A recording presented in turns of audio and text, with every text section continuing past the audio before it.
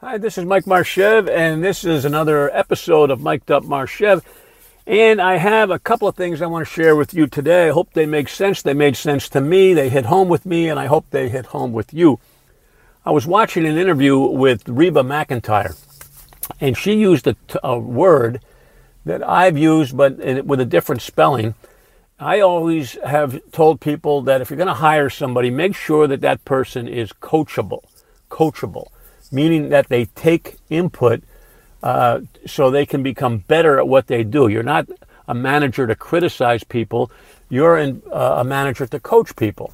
And if the person is not coachable, then you have a discord and things aren't going to work. Well, Reba McEntire, who is the famous country singer, and she's a TV personality, and now she's on The Voice, she said that when she works for somebody in movies, she had some man come up to her and says, Reba, you're the most directable actress I've ever met.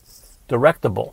And that's when Reba said it's important to be directable. And directable is the same thing as coachable.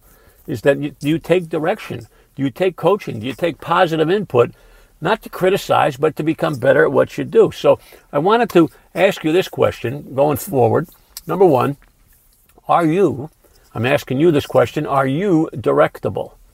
Do you take direction, or do you feel like you've been in the business for 10 years, 15 years, 20 years, and you know it all? You've been around the bases. You've experienced everything.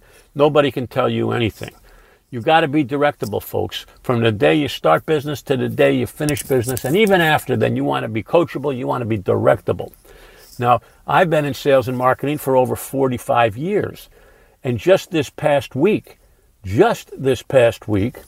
I purchased, signed up for something called master classes. And master classes are short classes on a number of different subjects that I feel that I could learn something about. And cooking, fashion, sports, gamesmanship. I was listening to one on how to play chess. And I find it very, very interesting that I'm learning things that I've never knew before. And I'm being directed. I'm being coached in fields that are new to me. And I want you to feel the same way, is that you're never there. You're not there. It's, I think John Wooden, the basketball coach for UCLA, said, is what you learn after you already know everything is what's important. And I ask you, I urge you, I coerce you, I cajole you, I don't know what the right word is, but keep on learning. Keep on asking questions. Keep on listening. And before losing you today, I want to just share a couple of little, I'm going to say tactics, I guess, if you will. You've heard the saying, I got some good news and bad news. Well, studies have shown that give them the good news first. Give them the good news. Lift them up first, and then let them down gently. Because if you give them the bad news first, they may stay down and never be in position to be lifted up. They may just go down in the dumps and stay down there. So when it comes to good news and bad news in your business, and in the travel business, we have a lot of that. We have a lot of good news and a lot of bad news. Give them the good news first, and then salt in the bad news. That's a little sales tactic, if you will. And the last tactic today, actually there's two more I want to share with you. Number one is the pause. The pause is a powerful tool when dealing with clients, prospects, customers. And that is putting air, putting space, putting time between thoughts, between sentences, between comebacks or responses. Because that gives people time to think. It gives you time to think when you pause. And I think when I use it in public speaking, it is a great, great attention getter. When they hear your voice, they can drift off into space.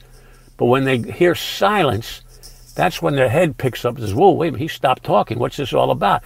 The pause is a great way to get people's attention. It's a skill. It's not easy to stay silent when there's no noise. To test it, try it, sample it. You're going to find out it's a skill. You have to work on it. But it is a very, very effective skill, and I want you to work on that. And the last little point in Salesmanship 101 is the power of leaning in.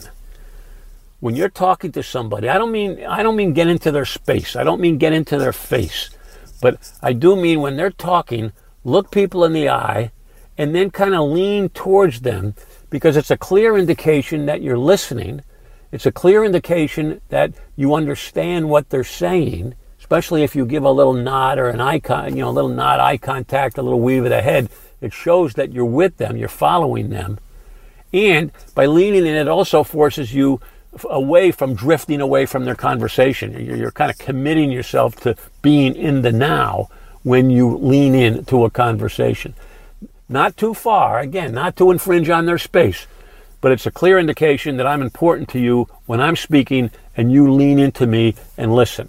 And sometimes what I do, I find myself doing, I tilt my head, kind of putting one ear closer. And I don't know if I do that because I'm hard of hearing or I don't know what it is, but it's a clear indication that I am trying to listen intently to what is being said. So that's the story for the Mic'd Up Marshev this week. I think there's enough for you to think about, enough for you to work on.